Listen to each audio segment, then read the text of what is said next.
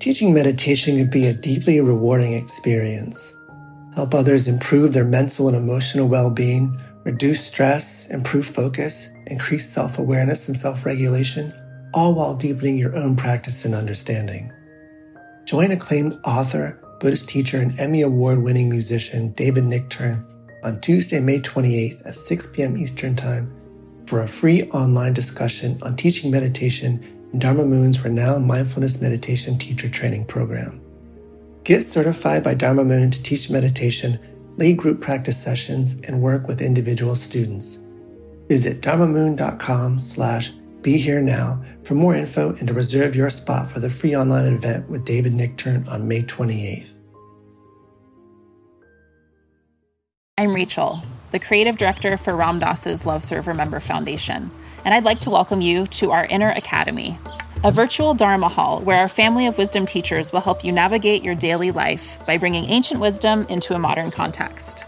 With over 200 hours of audio and video teachings, meditations, and practices from teachers like Ram Dass, Krishna Das, Sharon Salzberg, Jack Kornfield, Roshi Joan Halifax, Joseph Goldstein, and many more, the Inner Academy is your core resource for finding balance, presence, and navigating the ups and downs of your daily life. The Inner Academy has guidance for every step of your journey.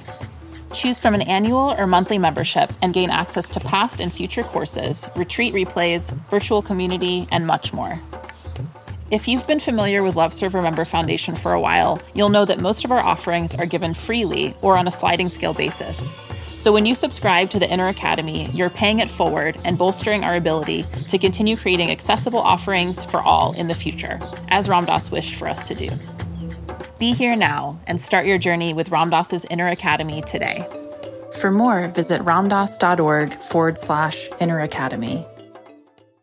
Worried about letting someone else pick out the perfect avocado for your perfect impress them on the third date guacamole? Well, good thing Instacart shoppers are as picky as you are. They find ripe avocados like it's their guac on the line. They are milk expiration date detectives. They bag eggs like the 12 precious pieces of cargo they are. So let Instacart shoppers overthink your groceries so that you can overthink what you'll wear on that third date.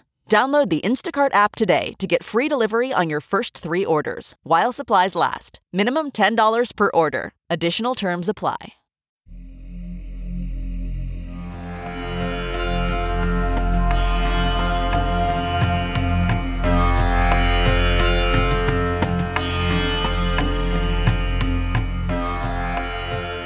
Welcome to the Real Love podcast series, right here on the Sharon Salzberg Metta Hour.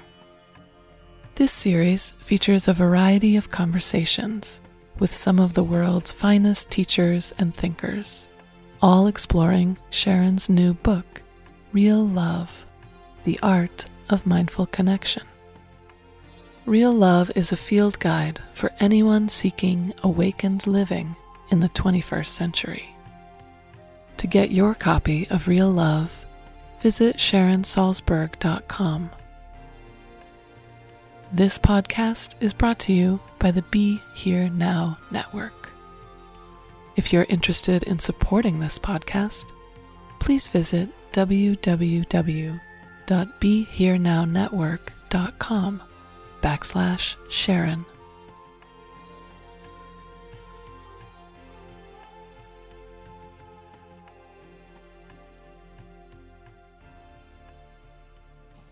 Good evening. You ready for a story? A friend who shops at the same small grocery store as I do recently mentioned how shocked he was to realize that he never paid much attention to the woman who rings up his purchases day after day. She might as well be a cash register with arms, he said. He determined that the next time he went into the store, he would give the clerk his full attention. He reported back a few days later. The first thing I noticed was that she was singing along to something on the radio, and that she has a beautiful voice. And when I told her that, she gave me a radiant smile. Listening to my friend, I realized that I too had hardly noticed the woman. Did she often look a bit sad? I began to imagine my next trip to the store. I'd tell her I'd heard she had a beautiful singing voice and make her day. But when I actually went in and looked for her, she was already smiling broadly. Of course, not everyone we encounter in our everyday lives, whether it's passersby at a grocery store or a colleague at work, will have a beautiful voice or a warm smile to convince us immediately to love others. But there is immense power in the act of showing up for life, in paying attention to other people, to experiences, sounds, and sights. Loving others, whoever they may be, is about seeing and recognizing the basic wish to be happy in ourselves and in others. This wish to be happy is something we share, and simply acknowledging that is the foundation of real love. Of course, I'm reading from the book Real Love by Sharon Salzberg, and it's one of the reasons that we all get to be here together tonight and talk all about love. We're in for a treat. And we get to do that with two incomparable women. And of course, I'm talking about the author of the book, Real Love, Sharon Salzberg, who is the author of this and 9 other books at this point. World-renowned meditation teacher, and in addition to that, we have the pleasure of welcoming back to our stage the 4-time Grammy Award-winning singer-songwriter and the author of several books and essays, including her memoir, Composed, Rosanne Cash. So we're talking tonight not just about love, but about a particular expression of love, the creative act. And when I think of that, of course, I think about the galleries upstairs. Those of you who are here with us know that we are a museum of Himalayan art here at the Rubin. For those of us joining us on Facebook Live, Instagram Stories, or maybe listening to Sharon's podcast, The Metta Hour, welcome to you all as well. We are here at the Rubin Museum of Art in the heart of Chelsea in New York City, and at the heart of our collection are works of art that are from the Tibetan Buddhist tradition, and many of which are made by monks and artisans as a pure devotional act, an act of love, and are really symbols of love themselves. But of course, we can find love and experiences of love in many different artistic outlets. And I'm thinking, as we were preparing for tonight, I was thinking about the power of a song, and even how the saddest song can make you feel good. And just that act of connection, and how powerful that is, to be seen, to feel understood, and to know that we're not actually in isolation at all. So, of course, we can see this act of love in the 2 artists that are here with us tonight, and we see that easily in Rosanne's work, and also in the artistry of Sharon's teaching. She teaches here regularly in our weekly mindfulness meditation series, and I've really come to appreciate the artistry of her teaching. And I know I see many familiar faces. Anybody here who's been to that series, our weekly lunchtime Wednesdays meditation series? Great. So we'll turn it over to these 2 ladies whom maybe they don't know this, but we refer to them as our resident female Buddhas. They are both scribes, both creatives, and both really experts in this act of exchanging love, and perhaps in their personal lives, but really what a gift they give to the public when they do what they do. And that's a gift of love. Let's welcome them, Roseanne Cash and Sharon Salzberg. Thank you. Hi, Sharon. Hi. Hello.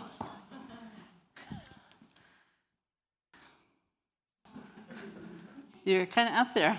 Good. I can sort of see you. Hello. I'm so happy to be here. I'm so happy to be here with you. Really, it's a tremendous honor. I plan on learning a lot. Me too. That's great. So we thought we'd begin with a really short meditation and hopefully have time for a slightly longer one as the evening gets on. But just to begin with more fully arriving and actually landing in this place, in this time.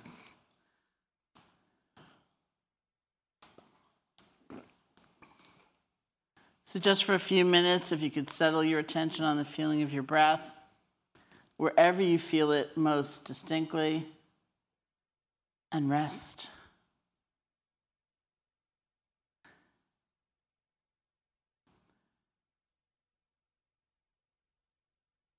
In my early meditation practice, sometimes I would be so hypervigilant, I'd have to say to myself, you're breathing anyway.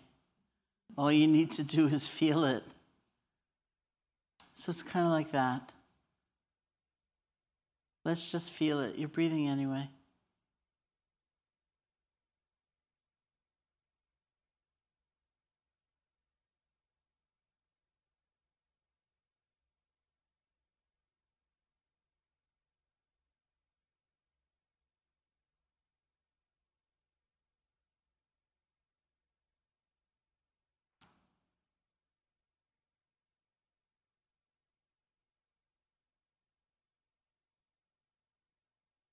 So thank you.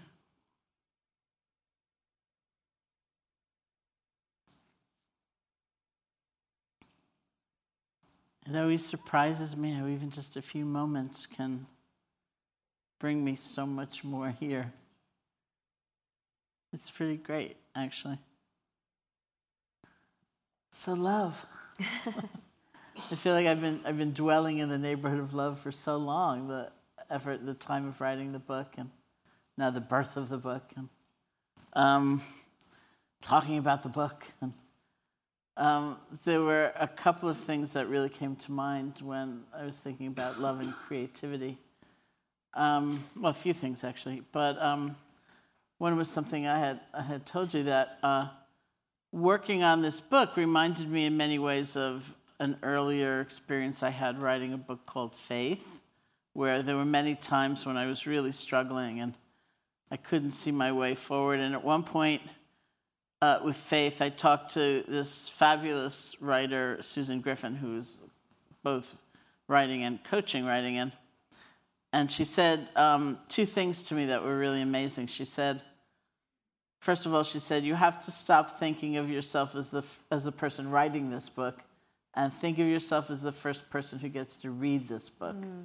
And that was tremendous because I had so much fear, I guess, about doing it justice. I wanted to do it right, and it was such a highfalutin topic, and it was so magnificent and amazing, and I thought, I'm not going to hit it. You know, I'm going to really compromise. It's not going to be right. And then with her encouragement, I more or less let go of that, and I was just, the words would appear on the monitor, and I'd be so excited. Oh, look, words. I get to read it. That's interesting that you experienced that same insecurity. And I mean, that's definitive of being a writer or an artist, those moments where you think, this is crap, and why am I doing this? Yeah. And it'll never be as good as so-and-so's book or song or whatever.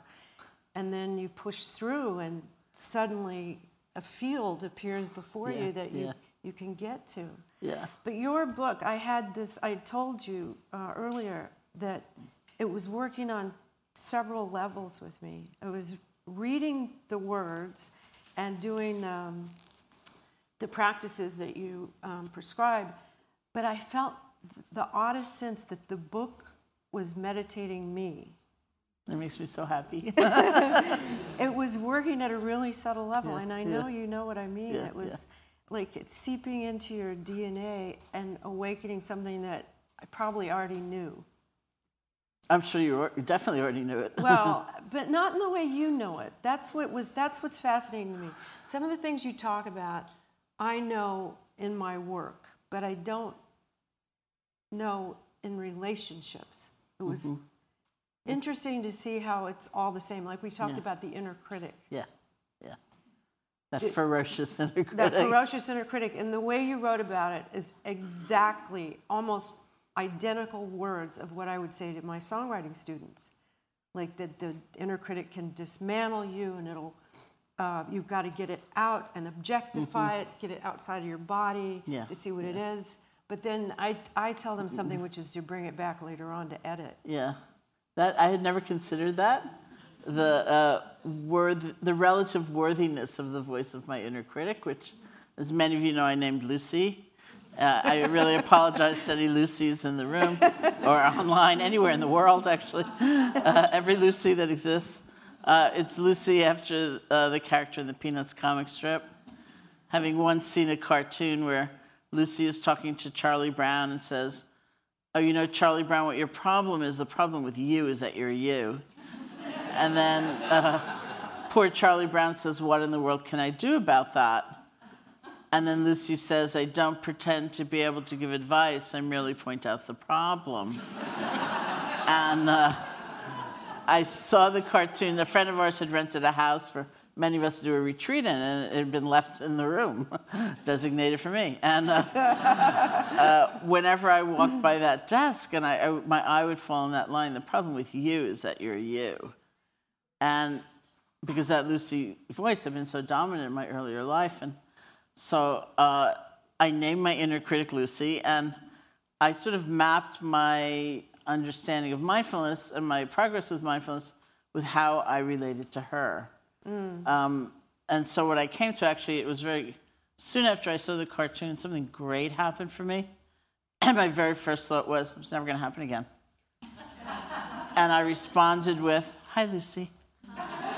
And followed by, "Chill out, Lucy." Which I considered really kind of a triumph in a way, because it was so different than, "You're right, Lucy. You're always right." And it was so different than, "Oh my God, Lucy's here. What a disgrace. I'm so ashamed. I can't believe she's still here." But I never considered, I was always trying to be nice to her, you know, and kind of cordial without letting her take over. But I never actually thought about sitting down with her and saying, "Okay, now everyone's calmer." Well, Tell me. I did something similar a long time ago. I painted my inner critic, and they were these evil little creatures. There were about 10 of them, and I called them the committee. And I actually made a T-shirt of the committee so I could really get them out. But I realized that they want a job, and that if you bring them as a writer, if you bring it back at the end of the process to help you edit, then they're happy. They have a job. It's fantastic. I guess I have to write another book. But you know, there's a similar story about the problem with you is you. The jazz musician Charlie Parker, one of the greatest musicians, he was a heroin addict, and he was going off to Paris on a trip and to get away, and his friend said to him, "You know who will be waiting when you get off the plane? You." It's like, you can't get away. Yeah. You got to take yourself with you. Yeah, you always find yourself wherever you go. It's like, oh, you again. Oh, you again. Well, it's funny when you said that, though, about understanding, because I ended up, I learned so much from this woman, Susan, when I was trying to write Faith, and I ended up putting a huge, giant quote of hers in the middle of the book, and then quite a number of years later, I ended up on the phone with her because I had met this Tibetan nun who'd been a freedom fighter and escaped and became a nun, and we were trying to find somebody to write the story of her life. So I was on the phone with Susan, and she said, "I was reading your book, and it was really amazing, and there was like I realized, I don't understand this, and I don't know this, and I don't see things this way. What a revelation. And then I turned the page, and there was a whole huge long quote from me. And I said, see? You do understand. I learned it from you. I read what you wrote, and I went, oh, right, that's the perfect way of saying it. So I think we all actually probably do know, and we forget. You know, something you said in the book, too, about, this is kind of a segue, it's tangential in a way. But anyway, about 3 people in a relationship, you, me, and the space between us. That is such a beautiful concept that it's inspired me to write about it myself. But I started thinking about that in terms of music, that if the space, you, me, and the space is actually music, what that does to a relationship, because I'm married to my collaborator, and we work together a lot. And I think I told you, I don't think we would still be together if we didn't perform together, because of the healing power of music, but also because you see the essence of someone when they're performing and what they give to an audience and how exquisitely beautiful that is and vulnerable, and how could you hold on to petty things when you see the essence of someone. And I was talking to Diana Krall about this because she's married to Elvis Costello, and I don't know very many couples who do the same thing like that. And she's saying it's identical for me. She said, I can absolutely hate him that day, and then he gets on stage and I see who he is, and your heart melts. But I wanted to ask you about the space, if it's not music, what else it could be that would enhance the 2 people, you, me, and the space. Right. Well, I think it's authenticity, because I had this image, as you were saying it, of somebody getting up on the stage in another way. Like, I don't play music with people. I often team teach with people, or involved in different collaborations. And even as you said, get up on the stage, I had an image of years and years ago when I first went to India, which was I went in 1970, and I was still wandering around looking for a teacher and looking for a practice, and it was still 1970. It was right toward the end of the year. I went to a yoga conference, an international yoga conference in New Delhi, which was a really dismal affair, and the low point of which was the yogis and swamis up on the stage pushing and shoving against each other to be the first to grab the mic and speak. And it was by the sheerest of coincidences that actually Dan Goleman, who was at the time a psychology student studying meditation, happened to be delivering a paper at that conference. And he mentioned he was on his way to an intensive 10-day meditation course. I thought, that's it. And it was it. But that image, obviously, people don't always do that blatantly, but there could be a lot of that going on, up on the stage. There's artifice, or there's that extra thing of, so it's beautiful. What you're talking about is the most open, authentic. Well, that's right. And my idea and understanding of performing has changed over the 38 years I've been doing it. In the beginning, I thought it was a way to get judged. Yeah. That you went on the stage to be judged, and that perfection was part of what you were attempting. So many things you talk about in your book, not about performance and music, but the light bulb kept going off. And over time, I've come to realize it's not about that at all. It's about energy exchange. Yeah. And it's about feelings. Bob Dylan said an audience doesn't come to feel my feelings. They come to feel their own feelings. They want you to open it up for them so that they can feel it. So that, to me, is love. Yeah. And oftentimes during concert, as people do in an audience, someone will yell out, I love you, we love you. And Sharon, my first thought, I realized reading your book that my first thought whenever someone says that is, you don't really know me. And that's kind of sad. Yeah. But then I always say, I love you too. Well, that's funny? the space in between. There you go. That is the space in between. Right, you don't know me, but I love you too, and this is what we're all working towards, right? No, it's true. I mean, in the beginning of my teaching career, I was terrified of public speaking. I could never, ever give a talk. And the construct, the schedule of our retreats is that you practice in different ways all day with some teacher contact or maybe questions and answers. And there's one formal lecture every night. So the first retreat I actually taught in this country was with my colleague, Joseph Goldstein. It was 30 days, and he had to give every talk. Because I couldn't. I was petrified. I couldn't do it. I thought, my big fear was that my mind would go blank, and I would just sit there and be completely humiliated, and I could not do it. And people kept coming up to him, yelling at him, saying, "Why won't you let her have a voice? Why won't you let her speak?" And he kept saying, "I'd love a night off, just like talk to her, you know." Couldn't do it. And then probably a year or more went by, and I thought, there is this one topic, loving kindness, where there's a guided meditation you can do. So if my mind goes blank, I can launch into the guided meditation. Maybe nobody will notice. So at home in Massachusetts, I have piles and piles and piles of cassette tapes because I can only give one talk on loving kindness. It was all the same talk. And then a long, long time went by, and I thought, you know what? It's all about loving kindness. It's all about connection. That's why we're in this room together. That's right. It's not about my expertise in something. It's just about connection. And that was the moment I could begin to give talks. I've learned that myself in performing, like I used to have dreams about forgetting lyrics or something. Every time I've forgotten a lyric, that's the moment the audience loves the most. Your humanity is revealed and they feel connected to that. Yeah. They don't want perfection. Perfection is the enemy of good. Is that the saying? Yeah, good. Yeah, it's really true. And I told Pema Chodron that I was so afraid of. Wait, you told Pema Chodron something? Yes, I did. We were having lunch together. And I said... I love that. I was always... Me and Pema were sitting around and... No, go ahead. Yes, sorry. No. It gives me a little thrill. It was thrilling for me, too.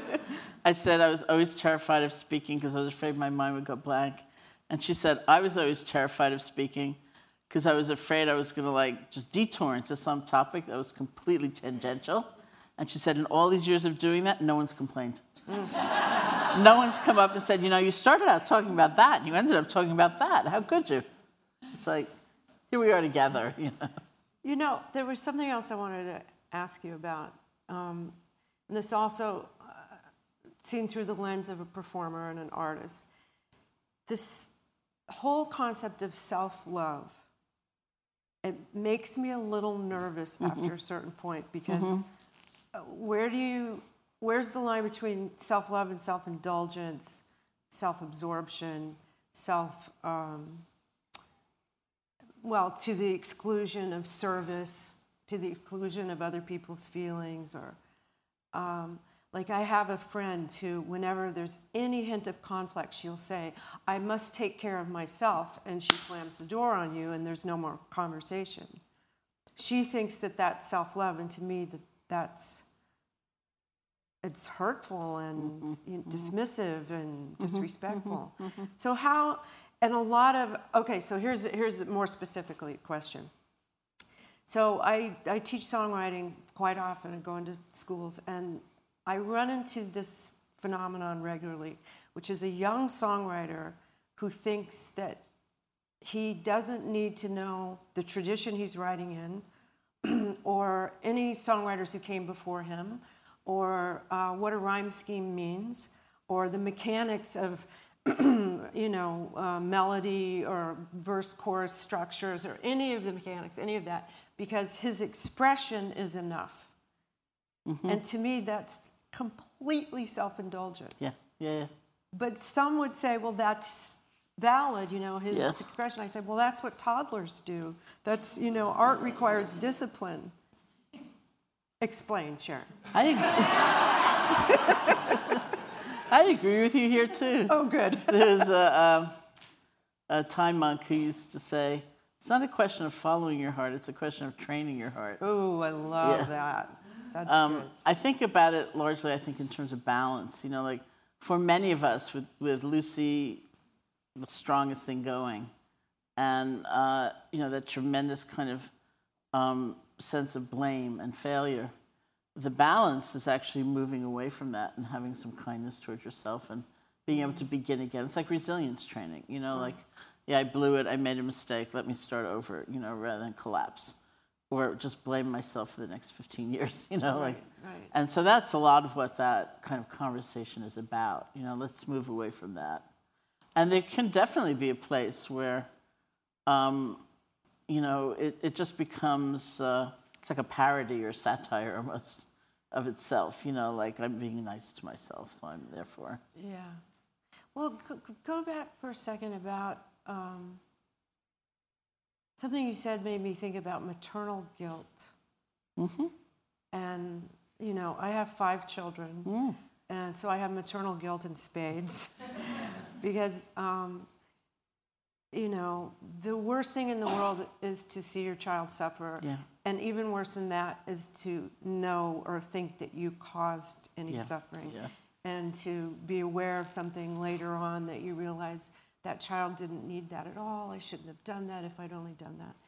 So you do talk about this in the book, too, about loving yourself through regret and guilt. Would you talk a little bit more about that? Yeah. In the Buddhist psychology, there's actually with this kind of an excruciating, exactitude about words.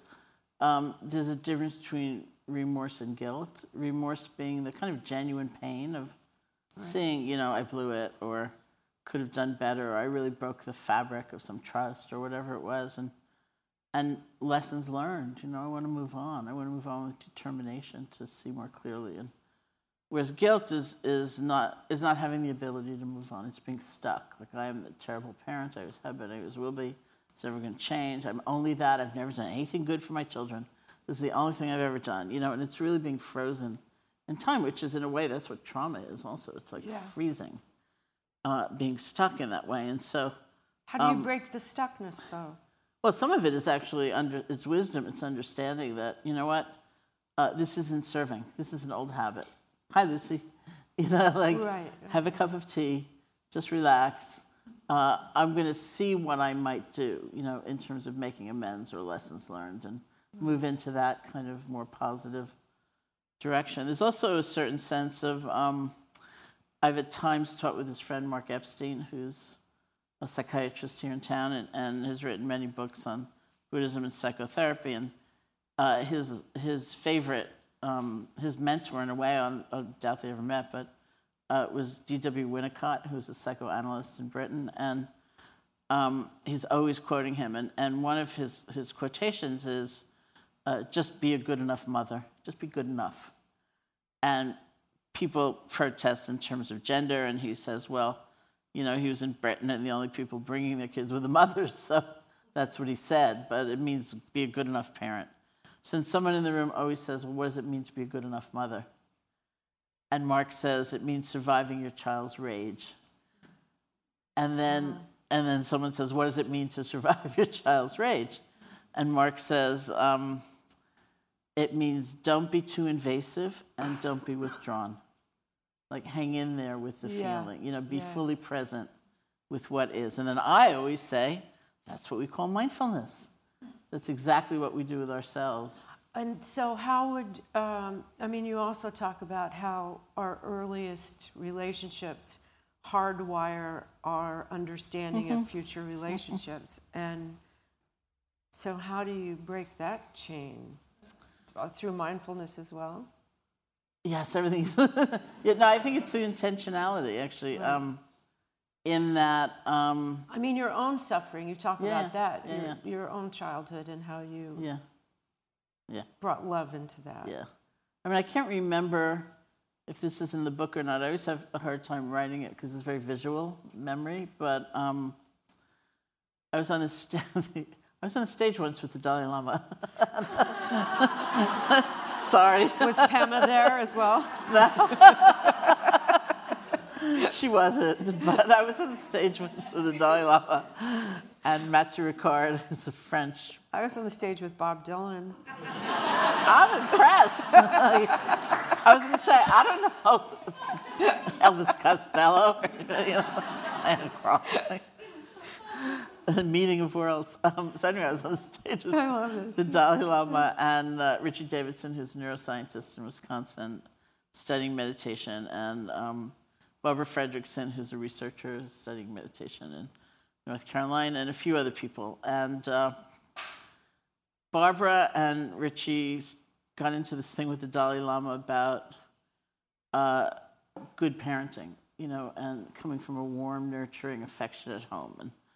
And the Dalai Lama started talking about his mother, who he always says was his greatest teacher.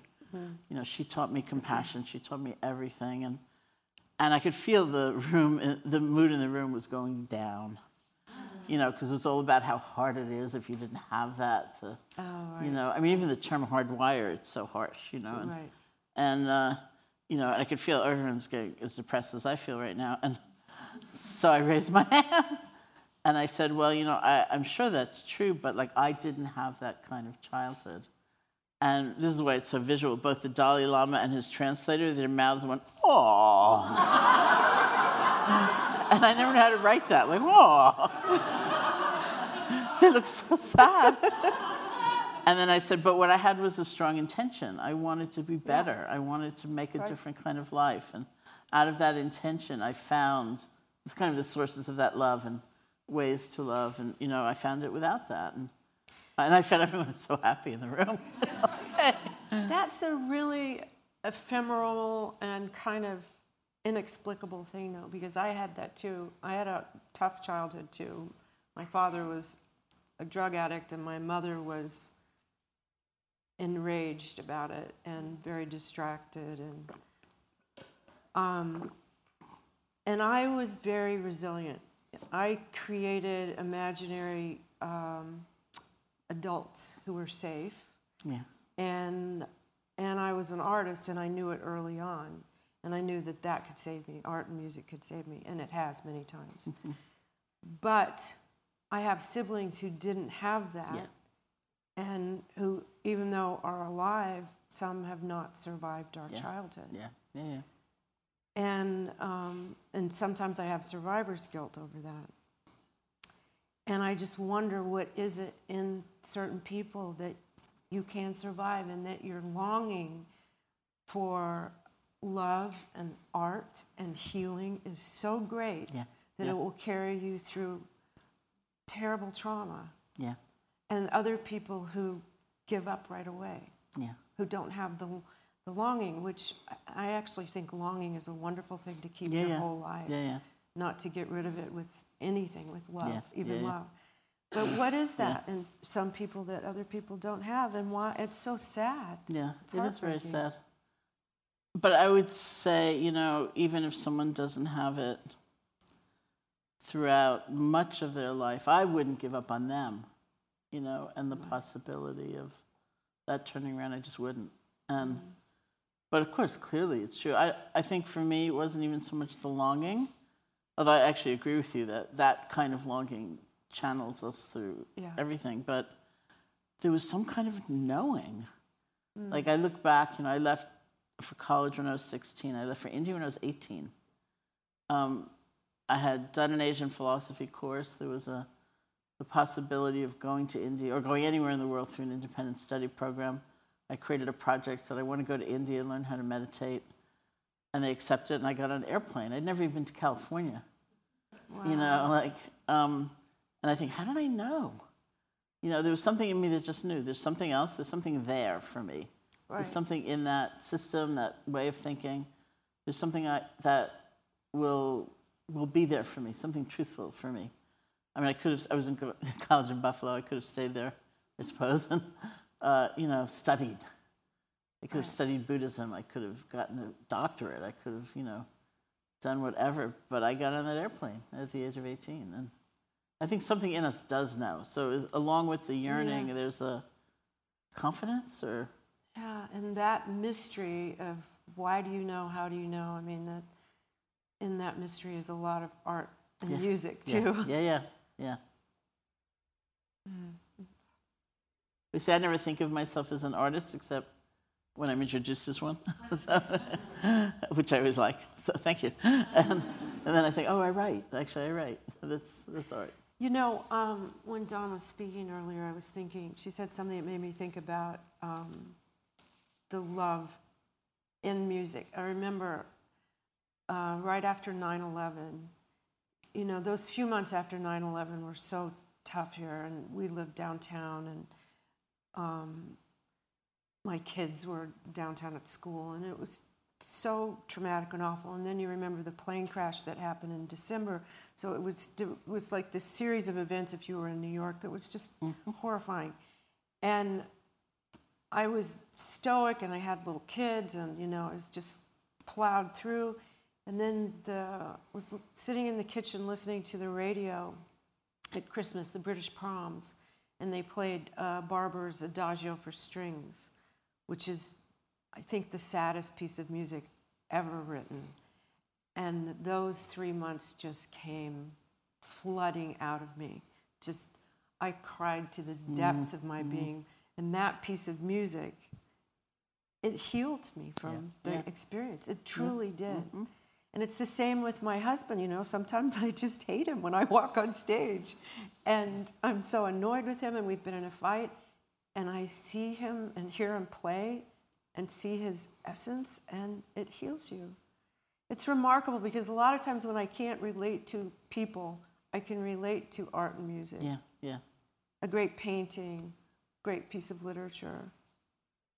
Do you turn to that yourself? I do in certain ways. I think that in like Asian tradition or Buddhist tradition, the thing that makes a work great is the transformation of the artist in the process of creating it. So I'm sure you intuit that when you are looking at something or reading something or listening to something. And I think that I do as well. You know, like I love being upstairs here, you know, and just looking at something and thinking, you know, feeling like, oh, maybe this took 20 years to create this one piece. But they broke through into something. They touched a mystery. Yeah. That's what the most beautiful thing for me is to feel that they did touch it, you know. Yeah. And it often brings up more questions than any answers. Yeah, which is great. And it's interesting as a writer, you know, because, can I do a book of questions next? I don't know. You know, there's another thing this woman, Susan Griffin, said to me way back when I was working on Faith. She said, a lot of people think you would write a book about a topic like that because you're an expert and you want to impart your expertise. But more likely you're writing about a topic like that because that's part of the work. Yes. You know, the writing itself is part of the attempt to be in that immersion and understand it. Well, and personally, you probably wanted to know more about it too, and the way to find out more is write it. I mean, when I was writing my memoir, it was startling to me how many boxes I unpacked about my own life and was able to organize my thoughts around it. That's why that happened. That's the motivation of that person. That's why I left that person. You know, that's why I cut that tie. That's thread still exists. That one I had to cut. Yeah. I found out so much, you know. I mean, ultimately, like you said, you're the first person to read the book. Yeah. I wrote it for myself. Yeah, no, totally.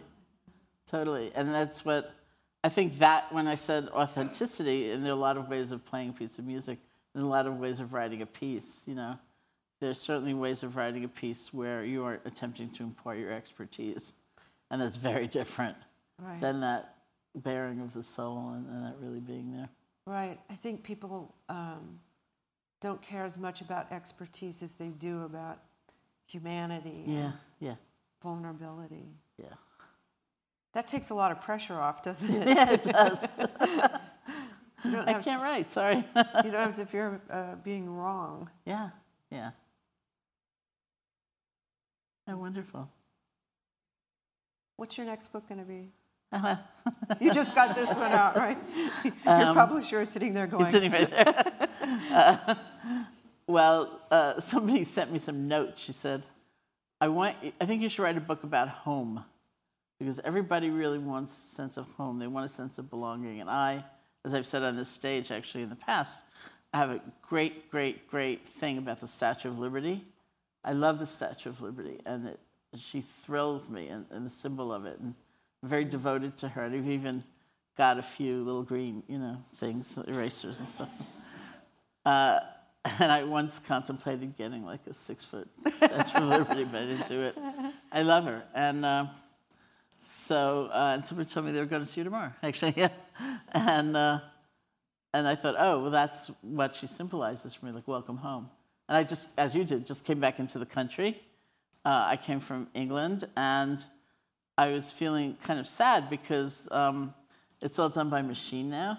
Yeah. And there used to be somebody, even though if they grilled you and it felt a little odd, like, what do you do for a living? I teach meditation. They would end with saying, welcome home. And I realized I really missed somebody saying, welcome home at customs and immigration. Yeah, it was different, so. Yeah. But I don't know. I mean, this book. Do you find yourself feeling like a beginner every time you start a new project? Yeah. I always feel that as well. And I love that, because I think the air gets taken out of everything if you feel like there's nothing new and you know exactly what you're doing. But, it's always a little thrill going into the studio or walking on stage or starting a new song, like, how do I do this again? Yeah, and then some sense of mastery takes over, but the thrill remains if you feel like a beginner. Yeah. But I mean, that's very Buddhist too, isn't it? Too? It's extremely Buddhist. Yeah. The Dalai Lama, even if he were sitting here, would be nodding his head. Like, he would? That's really good. That's really good. But yet, I agreed with you very much about the craft of something or the discipline of something. And I keep thinking, I won't sign another contract. I'll learn how to write. Like, I'll study. I'll learn the history and just kind of the form and the structure and things like that. I think it would be. There's a beautiful balance between mastery and being a student. Yeah. And going back and forth in that is so satisfying to me. Like, when one fails, you can fall over into the other. Right. Right. And I just can't even imagine, maybe I'll write in another form. I don't know. Yeah, but write in iambic pentameter or something. Before we get to questions, I got to ask you this. Why do people marry their opposites? I don't know. I'm not an expert in anything. No, I find that, I certainly did. I married my polar opposite. And in the beginning, you think, this is so great, he's so different. And then after a year, you think, why is he not like me? But you said that your partner is your greatest teacher. Yeah, I would think that I think there could be different reasons. One reason, which would not be maybe the healthiest reason, is that we will think we will find everything we are lacking in someone else, and then we get too attached or dependent, and then it doesn't. It has to shift. It can't really stay that way. But I imagine it could be. It's a little bit exotic. It's different. It's exotic. But you did say. I just read this in the book about. That other person will never fill in those holes, will never make you whole. Yeah. And that's the fallacy. An entire pop music industry is built on that fallacy, by the way. I know, I tried. I asked people in the process of writing the book to send me stories and their favorite pop lyrics and things like that. And I didn't get that many pop lyrics, but... I was thinking about that. You told me that you were asking that question, and I thought, well, the most real pop lyric would be Foreigner's I Want to Know What Love Is. Yeah. Right? Yeah. All of the other stuff about hookups and breakups and okay, that's kind of busy work. But the real question is, I want to know what love is. Yeah. Oh. I'm waiting for the answer. The whys are kind of hard, right? The why questions, what is love? I just say connection, you know, like let's strip it away from all those expectations and the undue pressure. And you also said it's being seen. Yeah. I had a dream one night. I was in Barre, Massachusetts, where the Insight Meditation Society, which I co-founded, is this retreat center. And I was actually teaching a retreat there. And I was asleep at night, and I dreamt that I was teaching a retreat there. And someone came in to see me in the dream and said, "Why do we love people?" And in the dream, I said, "Because they see us." And then I woke up. And I thought that was really good. That was really good. I'm going to write that down. Yeah, really. You know, like, wow. And I think that is true. It's they so see us. true. And like what you see in your husband when he's playing is something so essential, as you said, you know, that may not manifest. I don't know if it does or not. It may not manifest at the grocery store, you know. Or It doesn't. So, but there it is. But there it is. It's there. Yeah. Yeah. It's his soul. Yeah. Fabulous. Soul. Okay. Should we sit together just for a few minutes again, and then we'll just open it up for questions?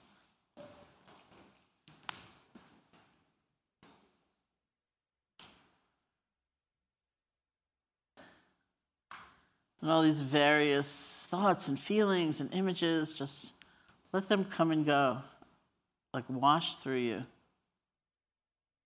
You don't need to hold on to anything. You don't need to push anything away.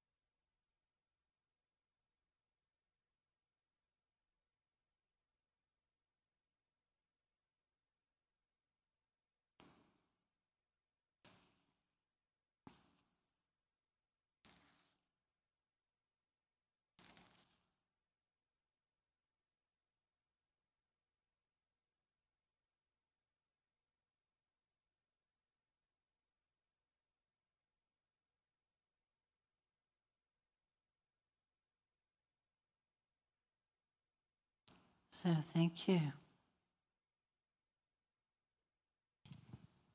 And we're going to have some time for questions or discussions, questions or comments from you. When the lights come back on. Yeah, thank you both so much. I just really had a sense of that space between us when we meditated. I was thinking about that. Thank you for that. And thank you also just for the authenticity you bring. You know, you both have been on our stage many, many times now, and I always feel that. But I really felt that tonight, and I just appreciate that. Thank you. Okay, so we do have some time for some questions. So if you'd like to ask a question, raise your hand, and we'll bring a mic to you. We'll start right here, and then I've got you. Yeah, right here, sir. Thank you. So I'm still trying to formulate this question in my head. But so I spend my days writing grant proposals, and in my free time, I write characters and sometimes actually get to perform them. So two very, very different kinds of writing. And for me, with the characters, one of the most important things is that to really understand them and perform them, I have to fall in love with them. And they may not necessarily be the nicest people, but I have to really just get their essence. And so my question for Roseanne is that you were talking before that sometimes people from the audience scream out, "I love you." And I'm wondering if part of that is related to when you perform a song, do you need to actually fall in love with the song and for it to be authentic? And do you think that falling in love with the song when people scream they love you is what is resonating with them, and that's what's coming back to you? My question for Sharon is, when you're writing your material, do you feel like to write about it, you have to fall in love with what you're writing about? Because I know that when I'm writing grant proposals, like my objective is to capture the essence, and I want the people reading it not just to be convinced, but to fall in love with, what this subject is about. So I'm trying to get at it from both sides. Well, as a performer, I'm not there to indulge myself and to feel that I have to love every moment of what I do. It's also my work, and I couldn't sing a song I hated. At the same time, I've been singing some songs for almost 40 years, the same song, and sometimes I'm just sick of singing it. But the audience wants to hear it, and I've got to bring my full self to that moment as much as I can for that moment. And that's my work. So it's not that I'm just up there to indulge myself into doing something I love for every moment.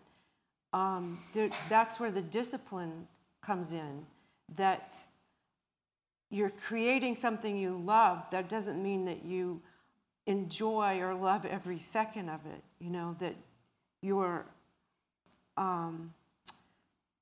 rigorous with the presentation of it. Even if I'm bored with doing this song and I've sung it at least several thousand times, there are people in the audience who really want to hear it, and it's their first time. So, at the very least, I can be in the space that they're in and think, well, I'm doing this for that person. I had a songwriting mentor, who gave me a great piece of advice once. He said, when nothing's working in a performance and it's, people are on their BlackBerries and it's, just nothing's working, he said, remember, there's always 6% of the audience who are poets, and they really need it. They really want it. They're really there to get it. You've got to show up for them. That's so beautiful. Who is in the 6%? I think we have more than 6% here tonight. I think we do. I think we've got a good slide. So I don't know.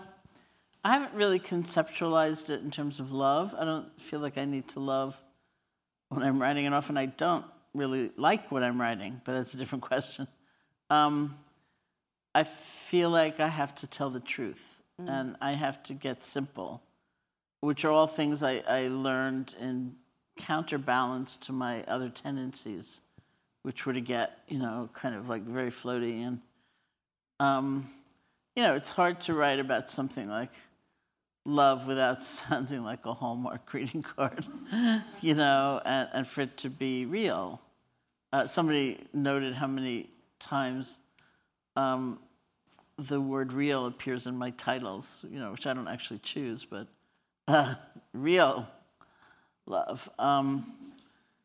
I would so often just get out in space in writing, and it wouldn't feel very real in the end. And so the counsel I always got was get down, just tell the truth, just tell the story.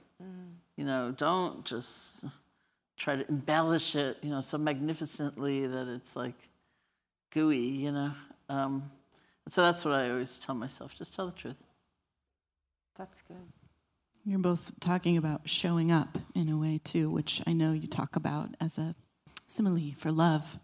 We have a question in the front here.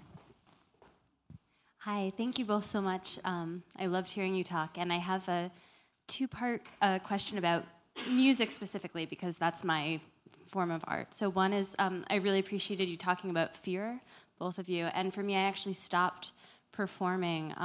I still write, but I would have such physical anxiety for like 3 weeks before a performance that I kind of thought, oh, is it worth it? And I don't know if that ever goes away, or if there are, like, mindfulness helps with the physical aspects of the fear. That's part one. And part two is, I feel like now that I'm happier, I feel like I shouldn't write about unrequited love, or like the truth that you were talking about, because I don't want to be like living in the dark, even though I know too that sad songs can still open people up, but there's part of me that kind of feels like, oh, maybe I should start writing mantra, music now, and quit it with the pop. So I would just love to hear your thoughts on those things. Thank you. I don't have fear about going on stage, but there's always that, before you go on, that moment of heightened anticipation.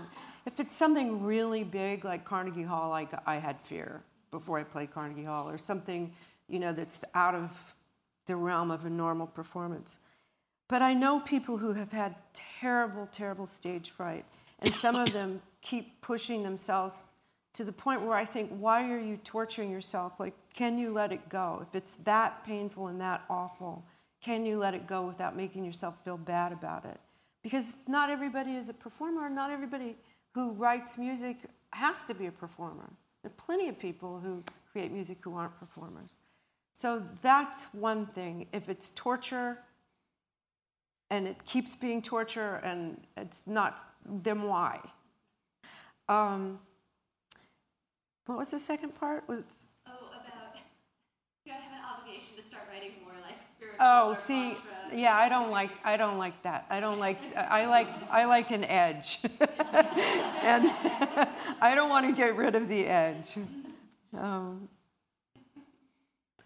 She probably feels more compelled to write about, the good part than I do. No, keep it real. Keep it real, exactly. Keep it authentic. I mean, we're still human. We're still going to suffer. I mean, that's what we have in common, right? And art and music are there to reveal our lives to us and reflect ourselves back to us, and it's not all pretty.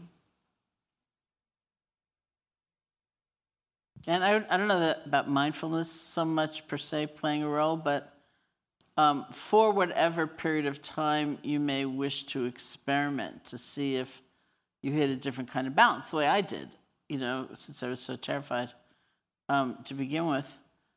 It's more like loving kindness. It's actually kind of a methodology that will help you connect in a different way to everyone in the room. Even if you can't see them all, you only see silhouettes, it's wishing them happiness, wishing them peace, wishing yourself happiness, and peace. And there's a different sense than they're out there waiting to get me, you know? Yeah. It's just like, okay, here we are together. And I actually learned something about that from the Dalai Lama as well. You know? I was not on the stage with him, although I was close to being on the stage with him. Sorry.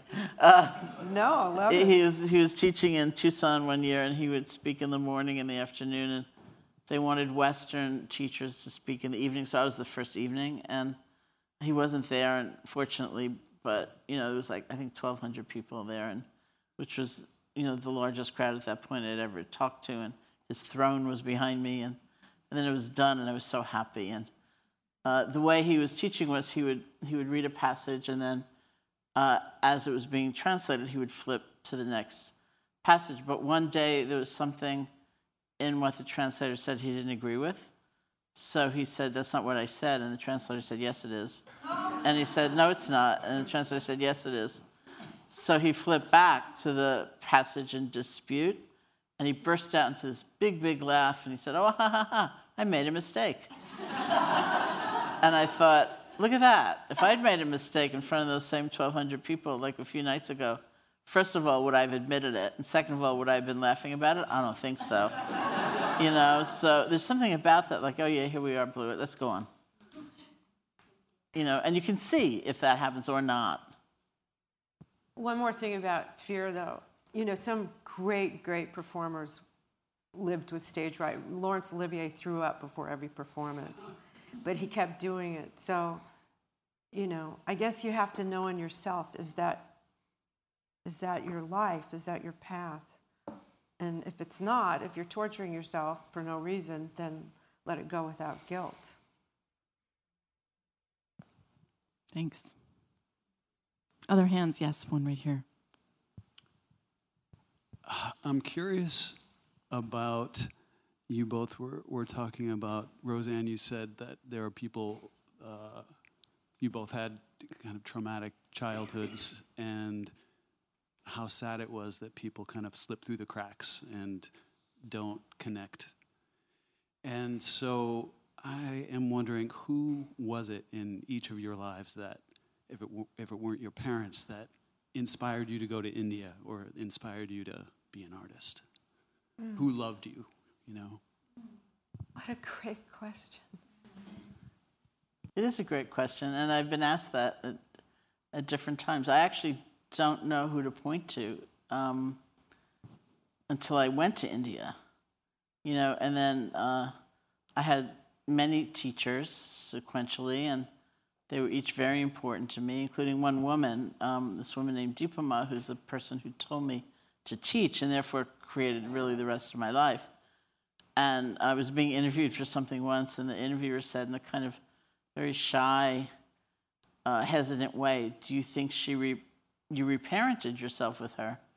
And I said, "I reparented myself with all of them." You know, but that was once I got there, which is why I look at that moment of how did I get there, you know, and what made me bold enough, and, you know, I can't answer that. I don't know. No, nobody said that. I mean, I took an Asian philosophy. You could say it was disembodied, you know, like, and I'm glad you used the word connection, because I think that's what it's all about, you know, like, I took an Asian philosophy course. I heard about the Buddha. I heard about the Buddha's teaching. I heard there were a couple of things in that course that were really important. One was the really upfront, frank acknowledgement of the suffering in life, which I certainly knew very well internally, but had never had external confirmation about, you know, and so I felt kind of aberrant and weird and left out and isolated forever until, you know, that moment was like, oh, everybody suffers. What do you know? It's not just me. And then I heard about the prospect of there being tools to actually do something about that suffering called meditation. And there was, you know, one of the breathtaking things about the Buddha's teaching is that no one's left out of the field of possibility. And so it wasn't like you had to be of, you know, in those days of noble birth or, you know, certain socioeconomic status. It was nothing like that. Anybody who was interested could do it. So And I heard there were things you could do. So I looked around Buffalo, New York in 1970. I didn't see it anywhere. I haven't been back in a long time. Probably if I was there now, it would be everywhere, right? And I heard about this program. I thought I'm going to go to India. I also can't point to one person, but later on when my dad got clean, he was a really good parent about my work, about my songwriting. And he would tell me I was good even when they weren't good. You know, he would just keep encouraging. He was kind of, did really good parenting about that. And later on, my first husband, who was also my record producer at the time, he gave me a lot of confidence when I didn't have it in myself. I was just thinking it was mostly men that I got. My mother did not want me to do it, did not want me to become a musician, didn't want me to be a writer, didn't want me to be an artist, wanted me to get married and have kids and be quiet. And, but, sorry? Right. I mean, her template for being a performer or a musician was that you were a drug addict, you got divorced, you were never home, your relationships fell apart. You know, it was understandable. But I also gleaned parenting wherever I could. Mm-hmm. I just somehow knew to do that. If somebody was nice to me in a store, an older woman, you know, I would take it in. I was smart about that. I still do. It does. Cool. Any other questions? Okay, I have one right here, yeah. Hi, thank you again, both of you, for being here. So I was thinking about this love. When I was a kid in high school, I read The Art of Loving by Erich Fromm. And I wondered in this book, Sharon, in addition to the Dalai Lama and Pema Chodron and Winnicott, you know, via your friend, what were some of the other influences you think and theories, things you studied? And then the second question, and that is in The Art of Loving, I remember, if I remember this correctly, different types of love, parental love, child love, romantic. What's the common theme, do you think? Uh-huh. I think the common theme is pure connection. Like we could say authentic connection. In fact, I think that used to be the subtitle of my book, The Art of Authentic Connection. And it became mindful connection through some way or another. But I think it is that moment of seeing and being seen, or it's something about authenticity. And authenticity comes in a lot of different ways. It's not just kind of asserting what you want, you know. It might be in expressing your vulnerability, or being willing to not be in charge, or it might be expressing something. I tell one story in the book about a friend of mine who outlived her cancer prognosis by about 40 years, really. And she talked about first getting diagnosed and looking at everything in her life, like absolutely everything. And one of the things she said in describing herself in those days was, I used to be the kind of person who would sit in the car with my husband and I'd be boiling hot. And the most I could bring myself to say was, "Are you warm, dear?" And she said, that changed, you know. So there's something about that feeling of truth, you know, like in that moment. There were a lot of people, Mark Wallen, who had a lot of interesting research that's very contemporary about inherited trauma. You know, the ways it seems we can inherit the traumatic experience of our forebears onto the fourth generation thus far. Because interestingly enough, that's a kind of passageway through time, through genetic expression. And the hot new area, I'm told, of meditation research is not even neuroscience, it's genetic expression. Wow. You know, so if perhaps we are inheriting our trauma, you know, generation after generation, wouldn't it be interesting if this tool actually was one of the things that could counter that? Because it works, it seems to work directly on genetic expression. he was one, Sue Johnson. There were a lot of people who I really, I learned from. And the last section of the book is all about love for all beings. And there's a lot in there about people who are at the heart of social movements of different kinds, motivated by love. These 3 friends of mine from Baltimore, Maryland, who have this thing called the Holistic Life Foundation, which works in the inner city in Baltimore, bringing tools of yoga and meditation to the kids. They're phenomenal. Ai-jen Poo, who's in there, who has 2 different organizations working with usually women, although not always, who are doing home health care and, don't have union representation and are struggling in a lot of ways. And, so they're people who have really taught me that you can strongly, strongly seek change, but coming from a place of love. What about you, Roseanne? Are there any particular inspirations you can point to for really the subject of love? Well, I just thought of something when Sharon was talking about the genetic traumas and living out the history of your ancestors. So the last record I made was about the South, and I spent a lot of time going to the Delta to get inspired to write these songs. And my family was from the South, and I thought I knew about what I was writing about, what I was doing. And what I found out much more deeply about, and very unexpected, was about the suffering of Black people in the South.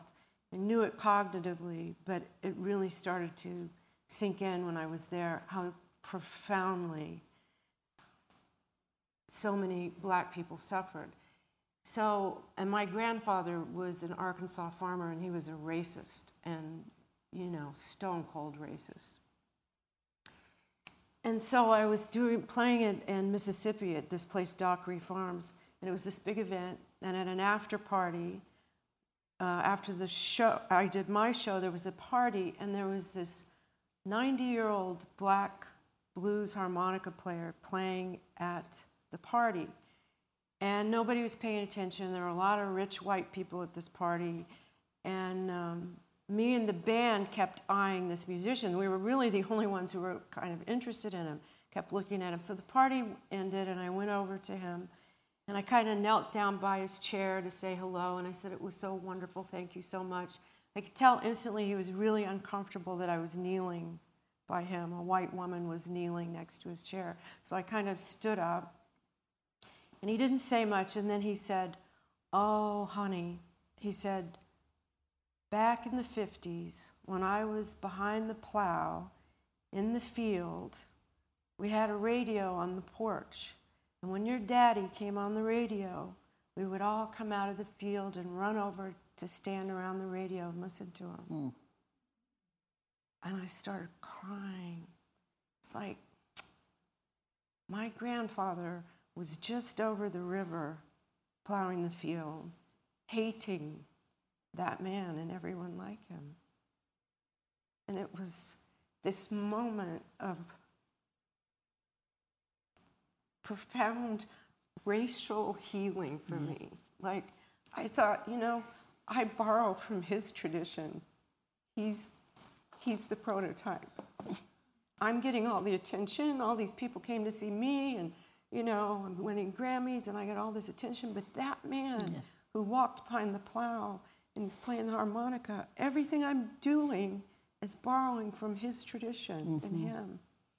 And the honor I felt for him, and the humility, and the realization that the historical trauma in my DNA of my grandfather's racism had to be broken in my generation forever. Mm-hmm. That's a responsibility that I have. And it doesn't have to be a burden, actually. There can be such beauty in it. I don't know why that came up from that question, but I'm glad I asked. Thank you both so much. We are nearing the end of our time, but I hope that you'll come on upstairs. Pick up a copy of Real Love in the shop, and Sharon will, and hopefully Roseanne, you'll be upstairs too to chat a little bit further, and Sharon will sign some books. And Sharon, you'll be back, I think, July 5th, Wednesday, 1 o'clock, here for our weekly mindfulness meditation session. Roseanne, I hope you'll be back soon. I'm going to be back for her meditation. All right, we'll see you all here in a week, okay? Thank you so much, both of you. Thank you for listening. This podcast has been brought to you by the Be Here Now Network. Join us this summer for the Real Love Challenge. To get your copy of Real Love, visit SharonSalzberg.com. May all beings be happy.